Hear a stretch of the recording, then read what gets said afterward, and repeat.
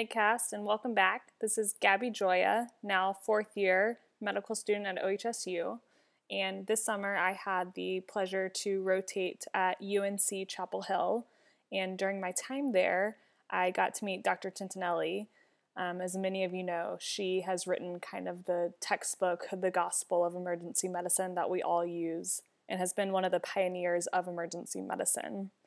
A little bit about Dr. Tintinelli. She was the chair of the department and founded the UNC Emergency Department residency program back in the 1990s. She did her training in internal medicine and then kind of developed a profound interest in emergency medicine and did a lot of self-training to kind of guide her way into this world. So without further ado, let's get started. Start by telling you thank you so much for taking the time to do this. It's honestly a huge honor to talk with you, and I know everyone will be really excited to hear from you, so we really appreciate it. Glad to do it. And I guess I was hoping to just kind of start by hearing a little bit about kind of your history in residency in internal medicine and what emergency looked like at that time. Sure. Like just about all of us in emergency medicine, I just like the environment. The minute that I rotated through the ED. As junior medical students, we had a rotation in the trauma service, and I liked it a lot. But of course, emergency medicine didn't exist then, so I did a straight medical internship at Detroit Receiving Hospital. Really thought rather than make things up, I needed to have good credentials. I was able to work in some surgical subspecialties like ENT because I thought it would be important to know about airway problems. So I had more of a rotating internship than straight medical, but it was still mostly medicine. Then I took a year off, and guess what I did? I worked in the ER at Receiving Hospital.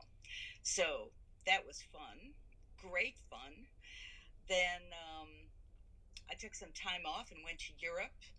And for about 4 months, I had a daughter by then, and came back, worked back in the ER, and then decided to apply for residencies in the area and wanted the best one. So I applied to Ann Arbor and got an interview, and I was pregnant. And I'm like, oh, I thought I'd never get an interview. I did, and got the spot in the residency program in internal medicine. So then we moved to Ann Arbor, and I actually did an additional 4 months after my training in cardiology, because I thought it was going to be important in ER to know cardiology. And I had told all the people who interviewed me that I wanted to do ER, not internal medicine, but it was okay. Then I went back to receiving and started a career in emergency medicine in all of its intensity.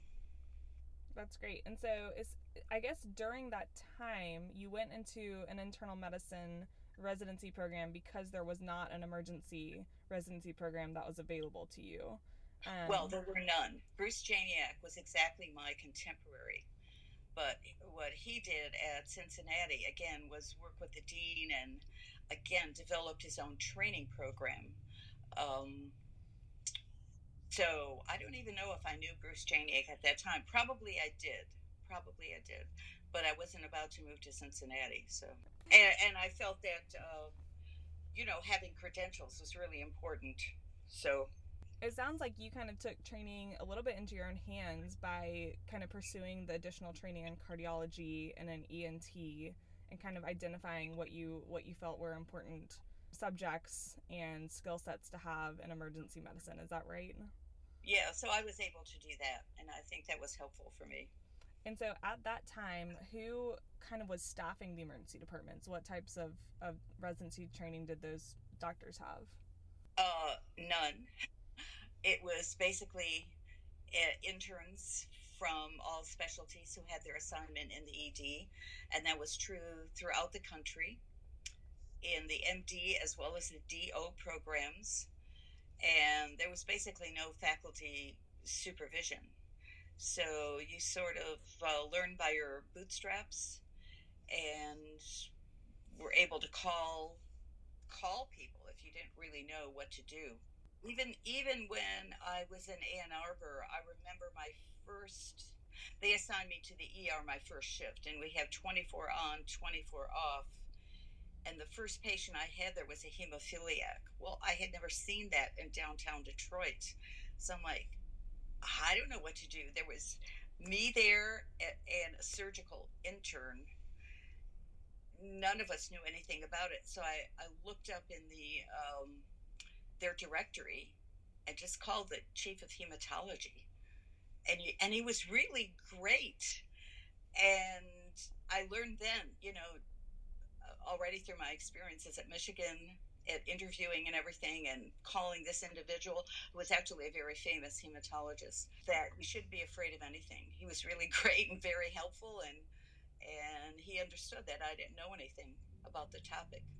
So was it unusual for you all to kind of call consults at that time? Was it mainly, as interns, you're seeing people and trying to figure out where they need to be admitted or if they're able to go home?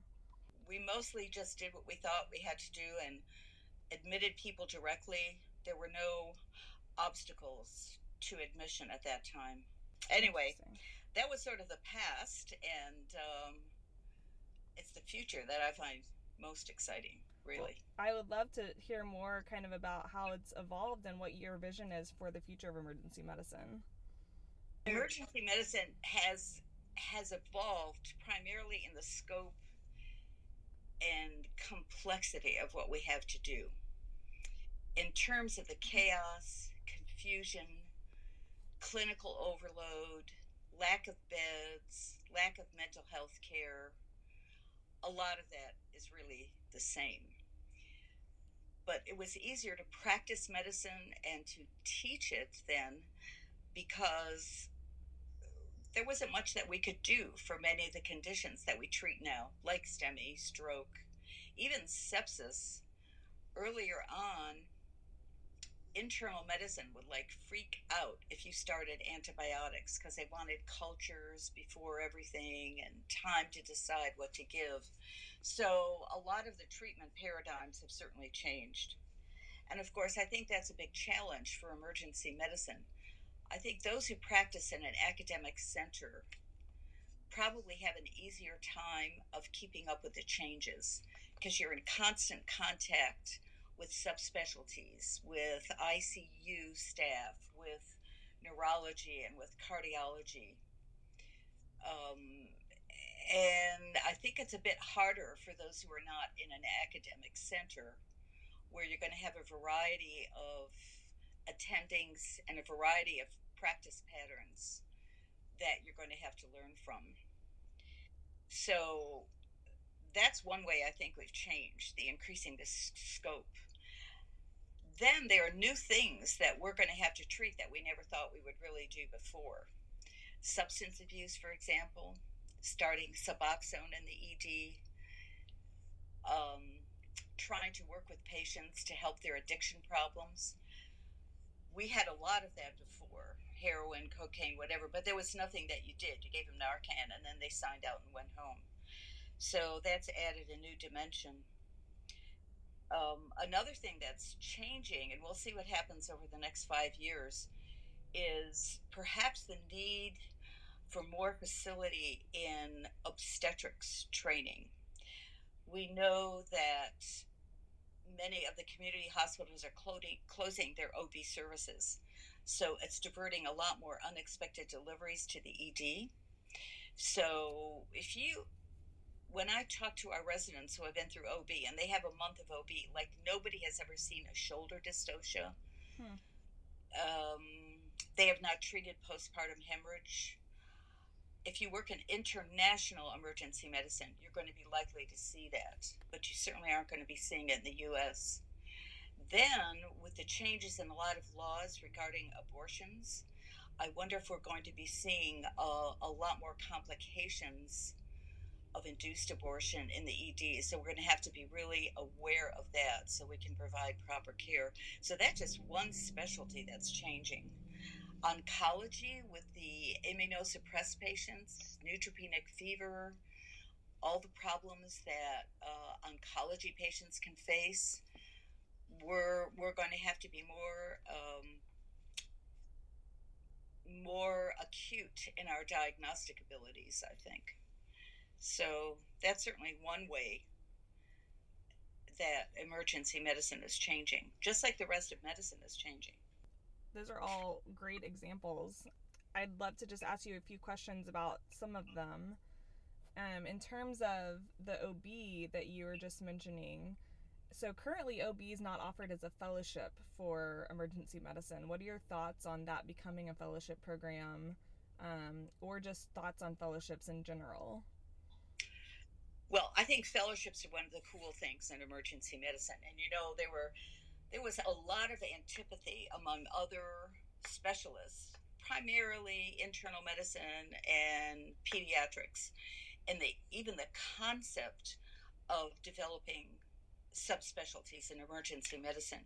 The leader, in that whole movement was actually David Wagner, who started emergency medicine at Medical College of Pennsylvania, now Hahnemann, now closed, because we were just beginning in ER, and David's like, look, we have to start doing our subspecialties, and he started a relationship with CHOPS in Philadelphia.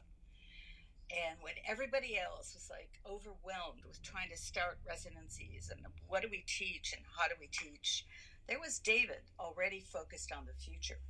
So I think that gives a lot of new educational exposures, because we have geriatric fellowships in emergency medicine. So those fellows bring their expertise to the generalists in emergency medicine, as an example. Critical care, of course, really important, because we need all those skills and techniques in what we do every day in the ED. And then we'll see what happens, whether fellowships will really be an opportunity for changing our practice as time goes by. I mean, it's a pretty physically and mentally intense job to work in the ED for the rest of your life.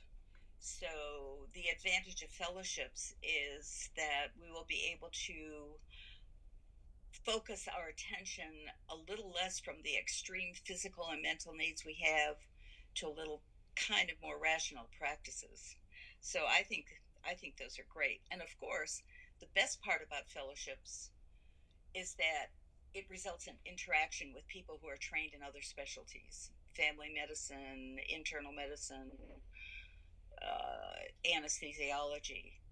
So I think that's important for the continued development of our specialty. Now, you asked about OB. So, of course, I've always been in an academic center. And if we have any OB problems or GYN problems, we just call OB. We either talk to them on the phone or they come down to see the patient. But then I became aware of, the changes that might happen in OB delivery. So I signed up for an ALSO course, Advanced Life Support in Obstetrics. And I actually took that in Mexico, passed it as a provider, and then did the instructor course in Asheville, North Carolina. And it was so good. First of all, a lot of that course is very, very specialized and has to do with the stages of delivery, the stages of pregnancy and delivery that are not really important for emergency medicine.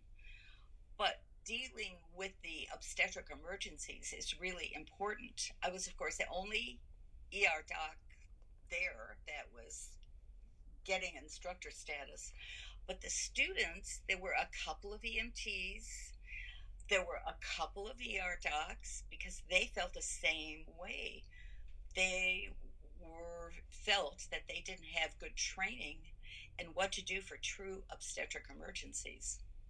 I actually wrote to ACEP and said, although we don't need the whole ALSO course, we should really look at getting something together for instruction for emergency physicians.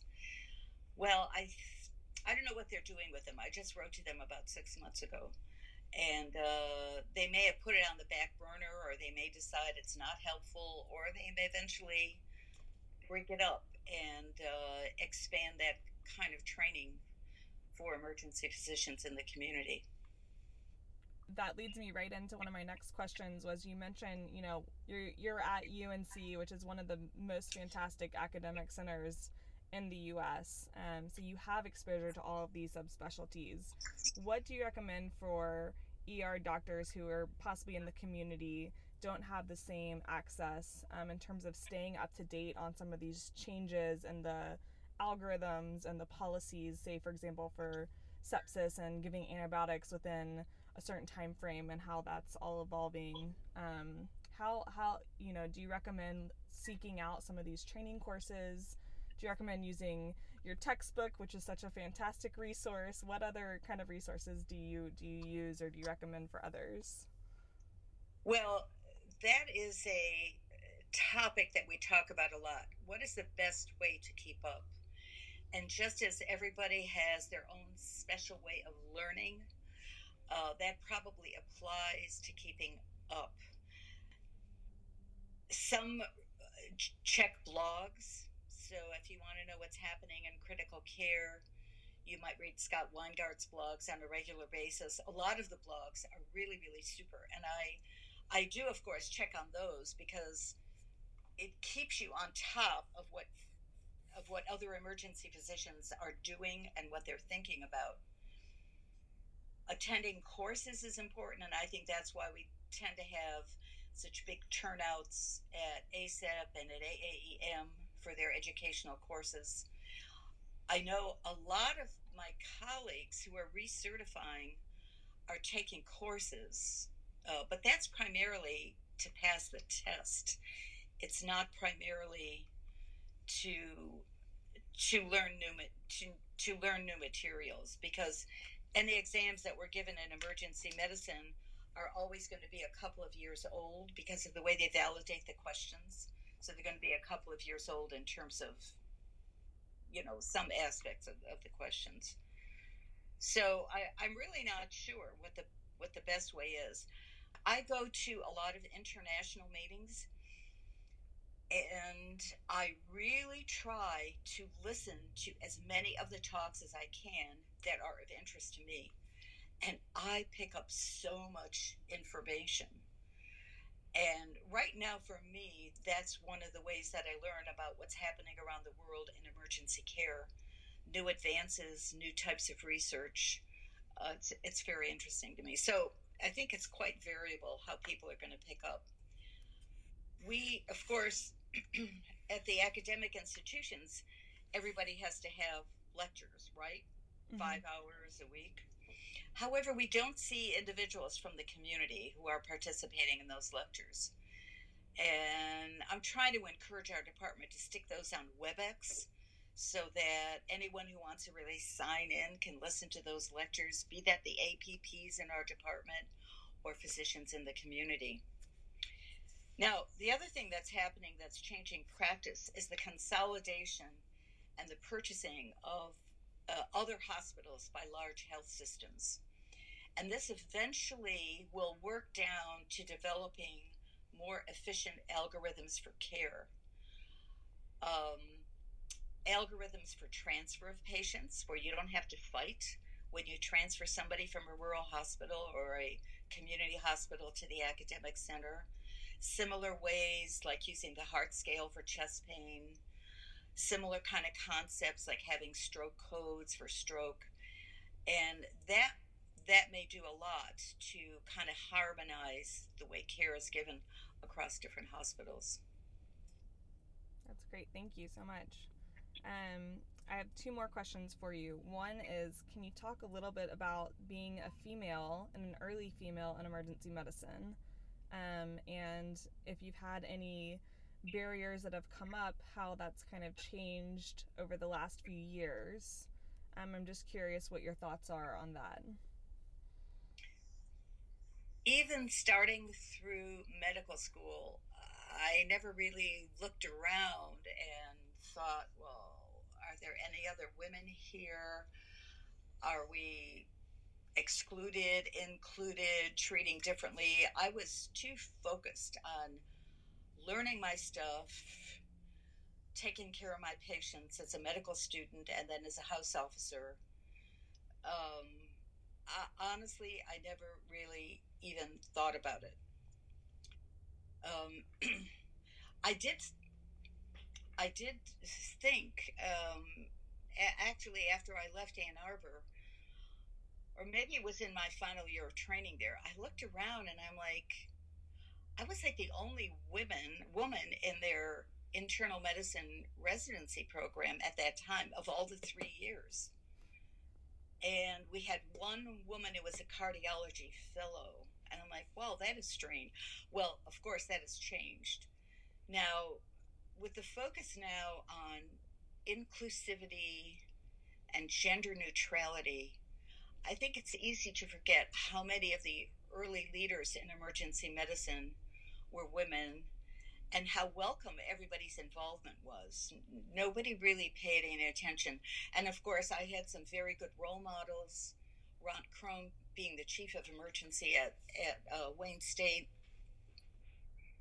who was always coming up with things, giving us other tasks, and that was true of everybody in our department, whether it was a man or a woman. So I'm glad to see the emphasis now on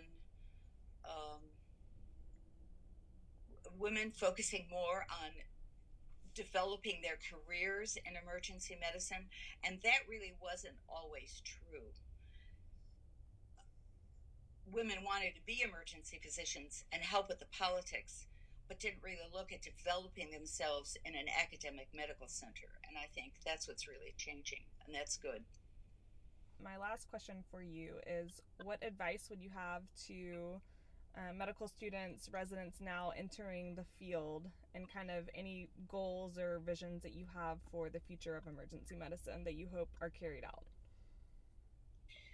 Well, looking at goals for medical students and residents are two different kinds of things. Medical students really want to get good scores on their exams in medical school and select a specialty that's going to fit their personality and their needs and get in the program that they want. So for medical students, I see a lot of medical students now doing a lot of ER rotations during their senior year. And I understand the importance of that because you want to make yourself known at institutions so that you have a better chance of getting in there. But what you do is you miss out on some wonderful opportunities in other subspecialties. You really want to learn how to examine an eye. I mean, take a couple of weeks in ophthalmology. Take more intensive care, but really intensive care. So that's what I tend to encourage students, realizing that there are a lot of reasons that choices are made about the rotations in medical school. Now, in residency, the goals are quite different. First year, you want to get through and you want to feel confident that you at least know what you're doing. By the second and the third year, I think the clinical competencies are developing quite nicely. So the focus there is, what are you going to do for an immediate job, not for a long life job? And you really haven't asked me about locums groups, but that's what I think is one of the big changes in emergency medicine now. It used to be that the locums groups developed because there were no rural hospitals that could attract emergency or attract any physicians. So they tended to get people just with internship or a variety of training, but not ER docs working there. Now it's quite different, and because the finances are good, because the stresses are a little bit less, we're seeing a lot of our residents move right to locums groups. How many will stay for a long time? How many will switch into academics or an independent group remains to be seen. But certainly the corporate practice of medicine is affecting all specialties, but especially emergency medicine, because corporate groups are building their own medical schools. They are supporting their own residency programs, and we need to make sure that their goals of academics remain foremost in the training programs. Certainly, economics are very, very important, but that's a big, big change. Well, thank you so much. And any other last words of advice or any other anything else that you'd like to share with us?